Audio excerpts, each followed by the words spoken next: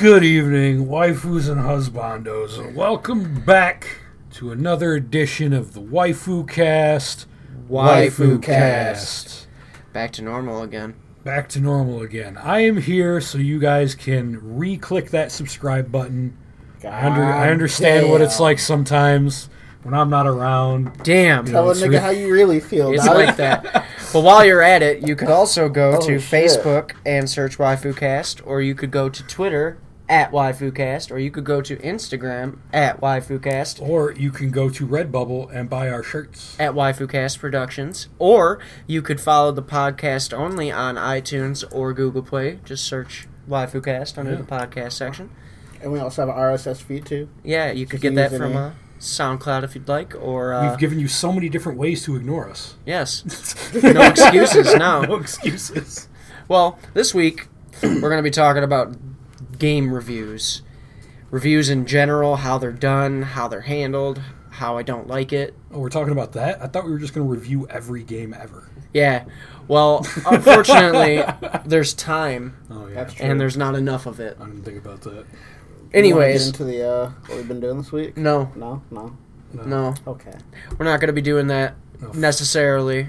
We figured we would be doing news updates when they happen for you guys, kind of like a breaking as they happen update, like I said. Just there hasn't been any news in between when we decided that and now, so it hasn't happened yet. I mean, there has been, kind of. You want to tell me about it? Yeah, we had Yamcha, TN, Oh, okay. and Android 21.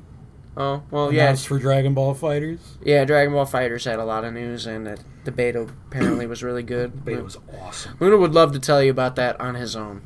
So, game reviews are pretty awful, I feel like. I don't like the way that they're handled. I also don't like that they cultivate this culture that believes in concepts like skill shaming.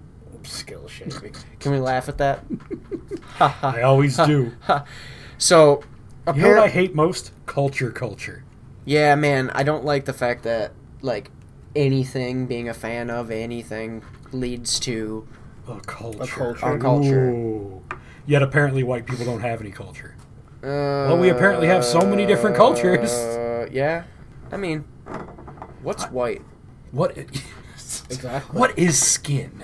What is it? Now, recently there was this, well, I don't even know if I would really go as far as to say that it was, like, ruckus or, it was even really news, but somebody got butthurt because there was a reviewer from a game publication who was playing the game Cuphead, which, if you're not aware, is a side-scrolling platformer action game that's made to look like like a 30s cartoon or whatever. Yeah, like some old school Disney shit. Yeah, it's neat, but the person who was playing the game was awful at it. And he was apparently being criticized for being awful at it, which I think is justified. But, Can we, elaborate on what awful is real quick? Basically, when we say he was awful at it, the motherfucker couldn't do an air dash over a simple obstacle. he couldn't operate the basic mechanics of the game. Not even the game, of just any game like get it. And, okay, so it basically leads me to believe that not only was this guy not good at this particular genre, He just doesn't play games. but he wasn't actually good at any kind of games, period. And we're talking about a games journalist. So this is their job. And in the real world, if you're not good at your job, you get fired. And I said that. I know you did. And it was a great point. But here's where I stand on it. The situation developed in such a way that this guy was awful, as we've described, and the community, air quotes, berated him and was very mean to him, blah, blah, blah. And, I mean, some of it was legitimate criticism. Some of it was obviously just trolling and mean-spiritedness. But at the end of the day, people go to these publications, these resources, to get information. Yeah. And it's like, if I want to see how the game plays, and I rely on your publication for my information, and I'm watching you play the game poorly, how am I supposed to get any kind of adequate idea on how things work when you can't execute it? Not only just that, but there are people that actually,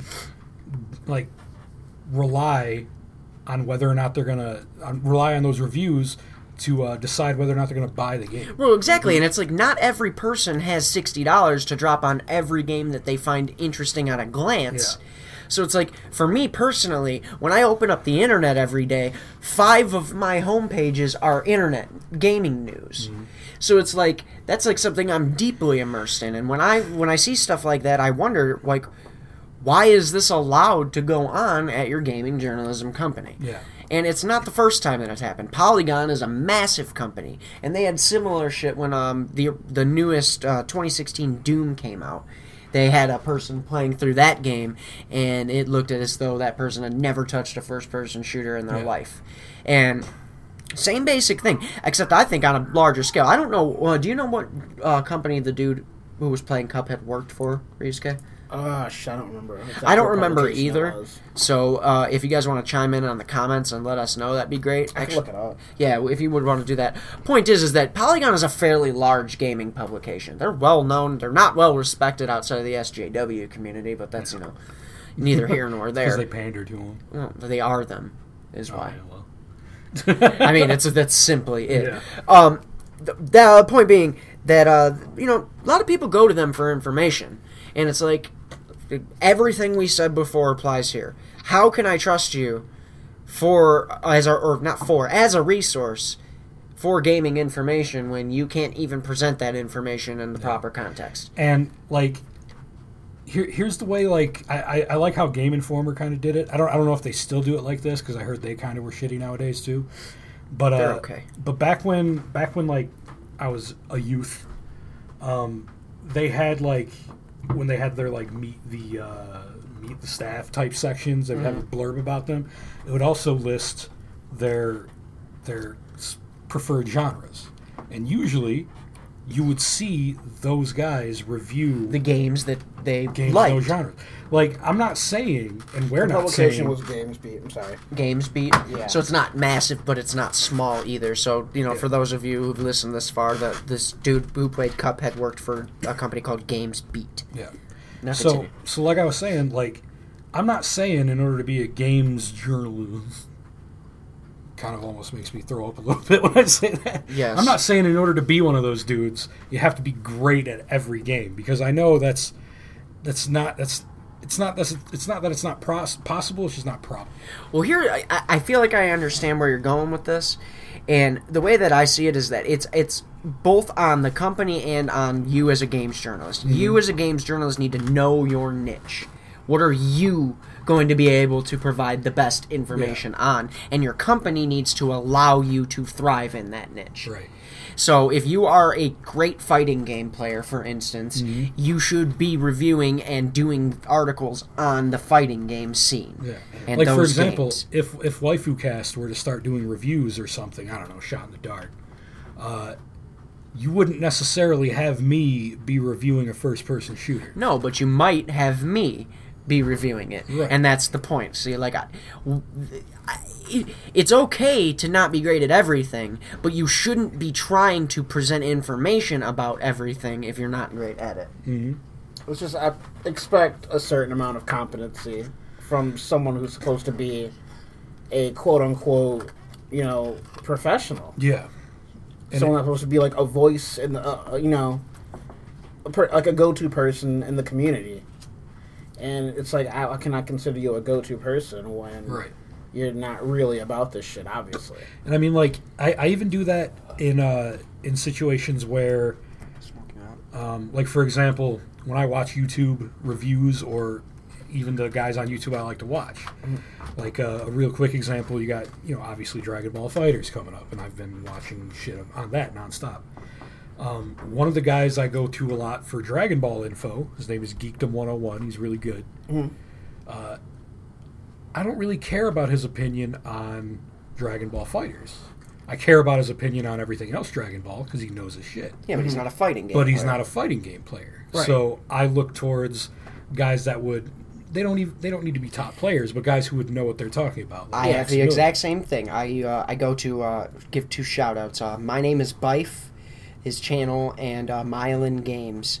Both of them are Destiny lore channels, and I go to them exclusively for Destiny lore. If they were, I don't know if they do anything else because I haven't looked, but if they were, I wouldn't. That's not why I go to you. You know what I'm saying? And that's not your niche.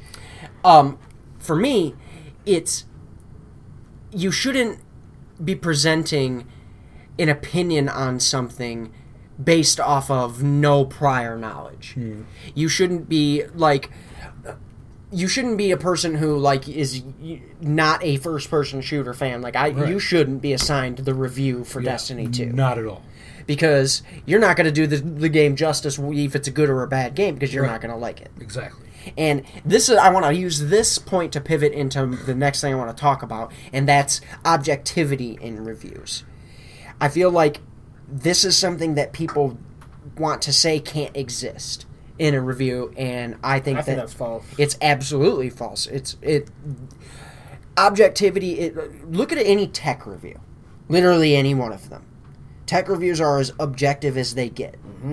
And that can be applied to games. There is good game design, there's bad game design. There's good dialogue, there's bad dialogue. There are things that are subjective, like character design, story, things like that. And that's not to say that there's not room for subjectivity in a review, but subjectivity in those things shouldn't affect score at the end of the day. If you don't like the story, say that, but also say that that's my personal preference. Somebody might like the story, because that's you know what I mean. Like if you're not going into a full spoiler review of the story of a game that you're reviewing, leave it up to the players to make their opinion on the story. That's how it should be, anyways, in a story-focused game. That's why I kind of like the completionist's review system, because he doesn't score it based on like numerical values or anything. I don't think numerical values are a working system. He's got basically like he's got a middle ground, which is play it, Then he's got like fucking donate it or whatever, get rid of it. And he's got burn it, if it's really bad. Okay. But then he's got finish it if he likes the game and recommends that you play through it. And then he's got complete it if it's that great. If he's like, you need to fucking like max out your hours on this game and unlock everything there is to unlock in it, because that's what he does for all of his reviews. He's the completionist. Yeah, no, that's he's really like, cool. Is it worth it to complete it because I did? So I'm going to tell you if you should or not. And that's what reviews are supposed to do. They should be telling you, does the game achieve what it set out to do? Right. Do its basic ideas work? And really at the end of the day, that in and of itself should comprise the most of the review. Pretty because much. That's all that matters, is if the game works or not. Like, individual enjoyment is always going to boil down to getting your hands on it. And a review should be answering the question, should I get my hands on it? Right. Not, how much am I going to, not that kind of stuff. And the reason I think that a numbered scoring system is so poor is that there's no standard to it. Yeah. A 10 for one person is not another person's 10, and you see that all over the place where, like, I don't know, like IGN gave bunch of games last year and the year before a 10, and then Persona 5 gets a 9.7. Right. For and that's reasons not even related to the game. For a personal preference. Yeah. And that's why it didn't get a 10. That's just kind of one of those things, too, because you get this backlash for games not... Like, when you compare other games to that kind of scale, it's like you risk... just people getting irked at it. Well, go to Metacritic. The number 2 rated game on Metacritic, I'm pretty sure, is Tony Hawk's Pro Skater 2. Yeah, which is considered one of the best games ever. Yeah, but I'm saying, like, does that hold up to Metal Gear Solid 5 or 4 or any other 10, or Grand Theft Auto 5?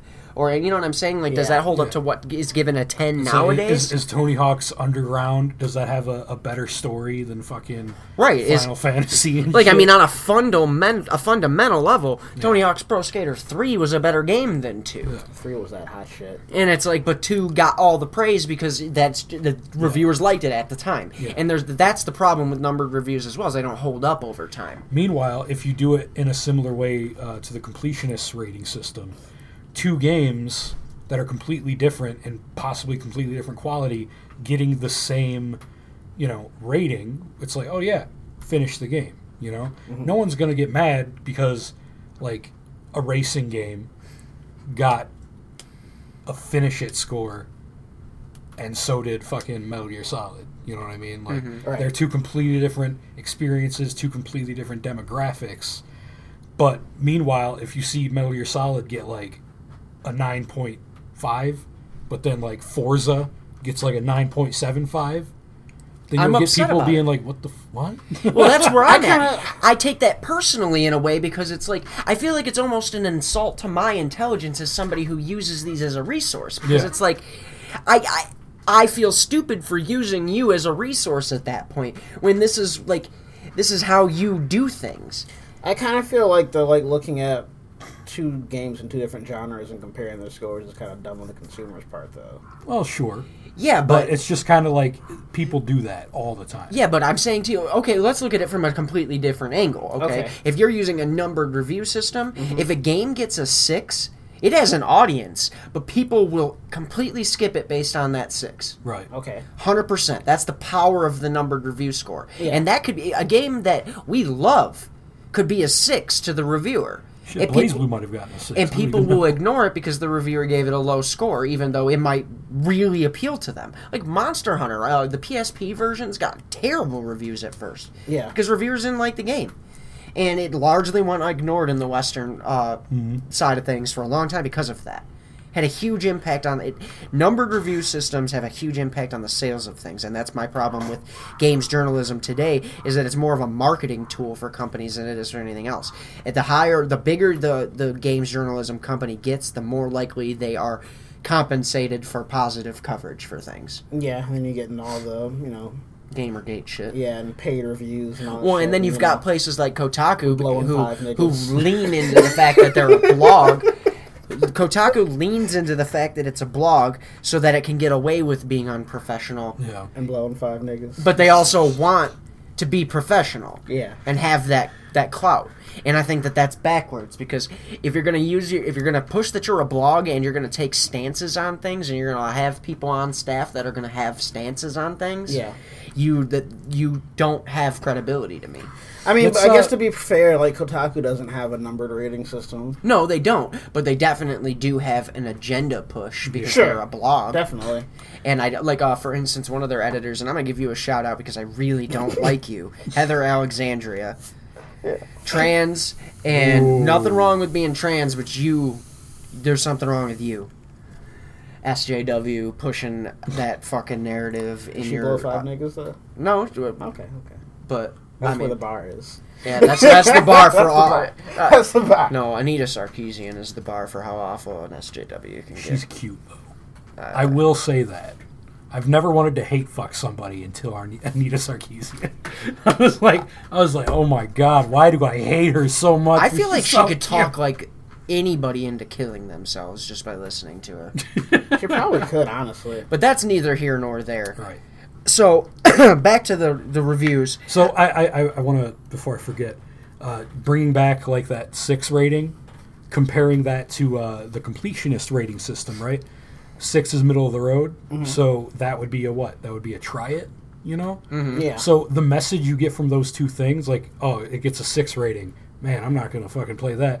But if it got a try it rating, You would be more you'd be inclined like, to try it. hey, maybe I should try it. I mean, I guess, like, one part out here, like, a lot of people talk about is how the way the 10-point scale is used, people kind of, like... The whole spectrum isn't used.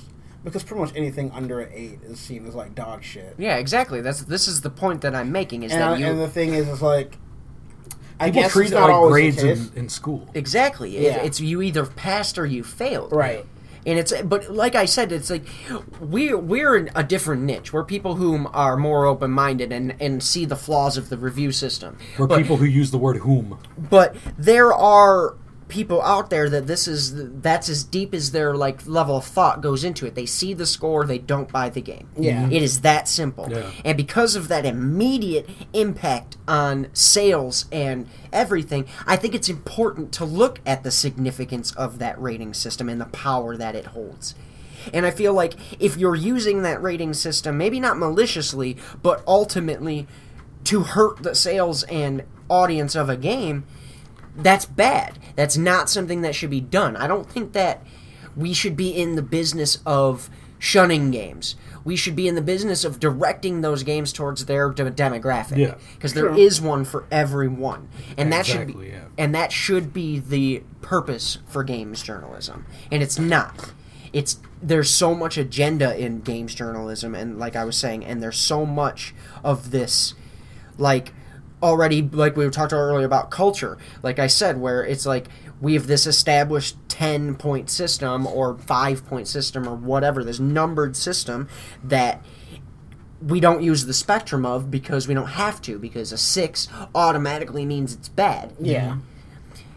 I want to see that grow. I want to see that evolve to something a little bit more less subjective and more objective. In a way, it has, just not where Not it through should. games publication, Right. through YouTube and through things like us. Right. When you go to people who love games for their opinion on games, and you follow a lot of different people with different tastes, you really can get a better picture of this game that you are thinking about getting. Definitely Seriously, true. too. And looking at different content creators with different opinions and whatnot, you might find out something about lore or whatever about the game you're interested in that you never considered. Yeah. Something that was just like literally, that's happened to me so many times. Where look, I hate to keep bringing up Destiny, but like that game is so lore rich, and the people on YouTube have pieced it all together and presented it in a way that's so easily digestible. And it's like I was able to crawl so much deeper into that game because of that. And that doesn't have anything to do with games reviews, but for instance, another shout out, call this the shout out episode. Mark Brown, who makes Games Maker's Toolkit. It's a series where he looks at games where he thinks that they nailed certain design aspects and stuff, and it's like that's given me appreciation for games that I never even would have considered even looking at, like the new Doom. Just the way that it changed the way that first person that you approach the first person shooter in that game. It's not because it doesn't use regenerating health, for instance, so you aren't. You're forced to be conservative with your health, but if you get low health, you're encouraged to be aggressive because getting what are called glory kills or like up close melee kills yield health. So you know what I'm saying? It like flipped the script on how you approach actually playing the game, and he breaks that down for you, and you might not even think about that as playing it. You might just go through the motions because you're doing what the game tells you to do. And we're seeing so much more of that, and I feel like it should be like we've been talking about with demographic. The very first thing a game developer has to do is nail down their demographic when they're making a game. They have to pick who the game is for. And I feel like games journalism and games journalists themselves need to do the same thing. True. And I don't feel like... I mean, we're looking at a bigger philosophical debate about media in general, because the problem is always going to be corruption of some sort. Yeah, and most games journalists don't care about who the game's for. They just want to make it so that every game is for them. Yes. Yeah. And Exactly. Definitely that. Mm-hmm. It's and Like, this game has too many titties. well, Yeah. and not strong enough titties. Not strong Yeah, enough. these titties aren't strong enough. But I heard Noelle was low tier. Gee.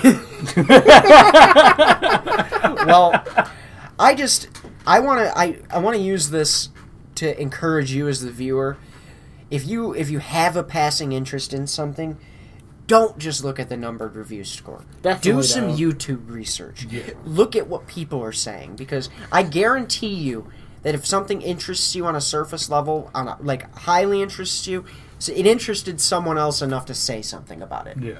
And you will always be able to find somebody else that shares your tastes. Yeah. Definitely have people that like you trust and like know where they stand on things and like what type of games they like to play, and just kind of like develop like a little network. 'Cause Exactly. That's really what I do. Like anytime a game comes out and I want to get it, and I know like maybe it might not be a lot of people's cup of tea, but it's like, okay, maybe this might be some shit I like.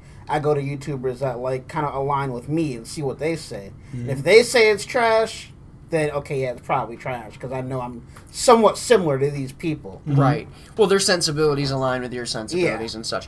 And I feel like it's important that you step outside of your comfort zone as far as what you're used to. If you frequent IGN and Kotaku and those places, that's okay. I'm not saying there's anything wrong with that, but open yourself up to the idea that they might not be the only source of information for your tastes. Or if you're going to frequent those places, pay attention to who's doing the reviews. Yes. It says it right up in the corner. You can get a good feel for like what that person's taste is just by reading a couple of their articles and whatnot. I mean, if you really think about it, if we only followed the influence of like those kind of games journalists, then the only Japanese game we'd have is Final Fantasy. Yeah, that's true. And we might not have even gotten that because like it's just like they follow the trends and they try to force. My growth as a gamer personally, it was completely and 100% driven by niche gaming. It was never mainstream gaming. It was about love for the game, for the games, and love for exactly that, and being able to see things for more than what they might appear to be. Because, we liked RPGs that at a time when 3D beautiful graphics were the thing, I wasn't so interested in that. I was more interested in a well-built game. Yeah. And so, as a person who always favored handhelds, it was like I didn't care about the fidelity of the graphics so long as the game was good. Yeah. And even then, like we've had this podcast before, a good 2D sprite-based graphics engine or whatever you want to call it Is better than a good 3D one every time, in my opinion. Yeah, I mean, like Art you style could put that on trumps so many things. power. And in the same kind of concept with games journalism, I think that being objective trumps being subjective and pushing an agenda.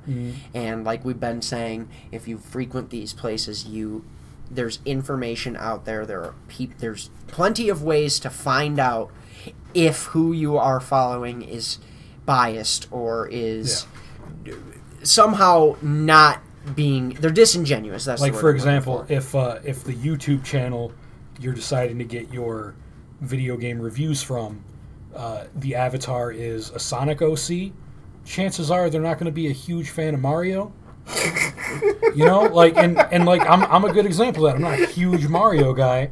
I'm more towards the Sonic realm, and usually you'll be able to tell that had I made reviews. You know what I mean? But at the same time, that could also lend more credence. Like, for example, if there was a Mario Maker review, someone goes to my channel, they know I'm a Sonic fanboy, they see a Mario Maker review, they're like, I'll watch it because I know he's got a shit on it because he's a fucking fanboy, and then I'm sitting there jacking the game off because I like it. They'd be like, holy shit, this must be the real deal if even this fucking Sonic fanboy likes this Mario game. Because it's honesty. Yeah. It's like, you're not, there's, like I said, agenda is probably the word of the day because there is none. I like games on a purely, like, individual basis. I try not to have any preconceived notions about something. Yeah. Well, that's not true because I don't like Call of Duty on principle. I don't really like Battlefield on principle, but that's because those don't align with my tastes. Yeah. And you know what I mean? It's not that I think that they're bad games. I think that they're bad games for me. Yeah. And that's important. That's why we don't do Call of Duty reviews on this channel. Or talk about it other than in this context. Yeah, when we're shitting on it. Got the mic. That's what we do. It's why Nickelback is a meme. And I promise you, finding what you want to hear is not difficult. No. It's just a search away. It's really not. And I feel like with that being said, we're going to go away for a while. Gee. Is this like the shortest one we've ever done? Second shortest one. Damn. This is the Buy our second shortest one? shirts. How long we got last time? Wasn't it like 30 minutes? It was about 30 minutes. Oh, okay. Damn. Buy our shirts. We love you. we And while we're gone, don't forget your waifu. yeah. Never forget your waifu. What he said.